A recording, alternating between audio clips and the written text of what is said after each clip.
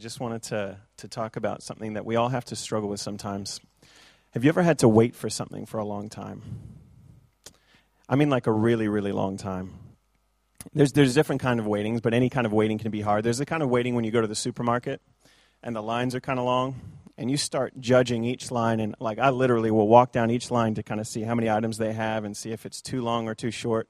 And then I'm sure I always choose the wrong line as well. You choose the wrong line every time, and then you watch the other people that were like way behind you over there. They just go straight through, and by the time you move over there, then that line blocks up. It's like horrible. And then it gets really bad when you go to the 15 item and under list, that line, and that's pretty long, and you start counting the people's items in front of you. And the six pack of Coca-Cola, that's one can of cola, that's 2 cans of cola. You have too many items. You need to go to the other line. And then we're coming to the Christmas season. So have you ever waited for a Christmas gift? And maybe some of the kids in here, there's like a gift that you really want this Christmas. Or maybe you can remember when you were a kid or just when you were younger, if there was a gift that you really, really wanted. Now, I'm going to share a gift that I really wanted. There was one Christmas, this was a long time ago, they just come out. I really wanted a Game Boy Color. Does anybody even know what a Game Boy Color is? They don't exist anymore. I kind of liken it to a PlayStation 4 now. Except if you know what a Game Boy Color is and a PlayStation 4, they're nothing like each other. I remember waiting for what seemed like forever. I mean, it literally felt like forever. And then that Christmas eventually came, and I did get the Game Boy Color. And I rocked Pokemon for like months after that. It was pretty special. It was such a memorable gift that I still remember today. But the thing that made waiting for that gift so tough was I didn't know if it was going to come or not. So waiting when you don't have certainty if something's going to come makes it a lot harder. There's another kind of waiting that's a lot easier. So like when you go on holiday or when you go on vacation, a lot of us are going away. You know that the trip is coming. So even though it's maybe not that fun to wait for, it's a different kind of waiting because you know you've got something at the end of the road. And the waiting actually turns from a negative thing to kind of a positive thing, that the waiting becomes part of the trip. You get to enjoy the anticipation and looking forward to going on your vacation. I saw The Hobbit about a week ago when it came out. I love The Lord of the Rings. I love The Hobbit. I always have for a long time. I've read the books many times.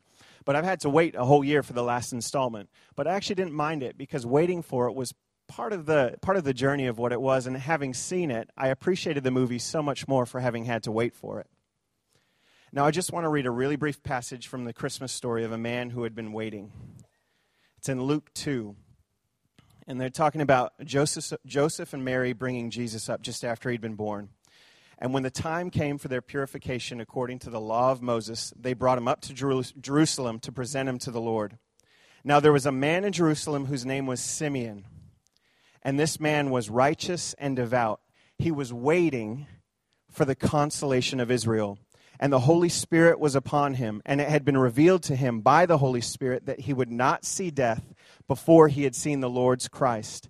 And he came in the Spirit into the temple. And when the parents brought in the child Jesus to do for him according to the custom of the law, he took him up in his arms and blessed God and said, Lord, now you are letting your servant depart in peace, according to your word, for my eyes have seen your salvation that you have prepared in the presence of all peoples, a light for revelation to the Gentiles and for glory to your people Israel. We have a man named Simeon who had been waiting. When God speaks and when God promises something, he's going to see his word come to fruition. This period of waiting wasn't even unique to just Simeon, but also to generations and generations of his ancestors before him. The Jews had literally been waiting for generations for this. That kind of beats out any waiting that you and I might have been subjected to. However, we are partakers of the joy of the gift that Simeon so longingly waited for. The ultimate Christmas gift. We have before us that gift that creation itself has been anticipating. So I'd like to invite the choir up just to get ready as we draw to a close. Matthew Henry's commentary describes the consolation of Israel as the coming of the Messiah, in whom alone the nation of Israel, that was now miserably harassed and oppressed, would find consolation. Romans 3:23 says, "For all have sinned and fall short of the glory of God, and are justified by his grace as a gift through the redemption that is in Christ Jesus." And they're justified by his grace as a gift through the redemption that is in Christ Jesus. I love how Ashley was talking about love and what it is. And that theme has been here this morning. But the gift of love that Jesus coming into this world brings is not just a nice feeling between two people, but it's literally to bring eternal salvation, to bring peace in the midst of harassment, to bring freedom in the face of oppression. Be so blessed this Christmas. Have such a Merry Christmas. Enjoy your family. And as you celebrate Christmas this year, remember the gift that has been so freely given. With this in our hearts, we can truly sing with conviction, "Oh, come, let us adore him, for he is Christ the Lord."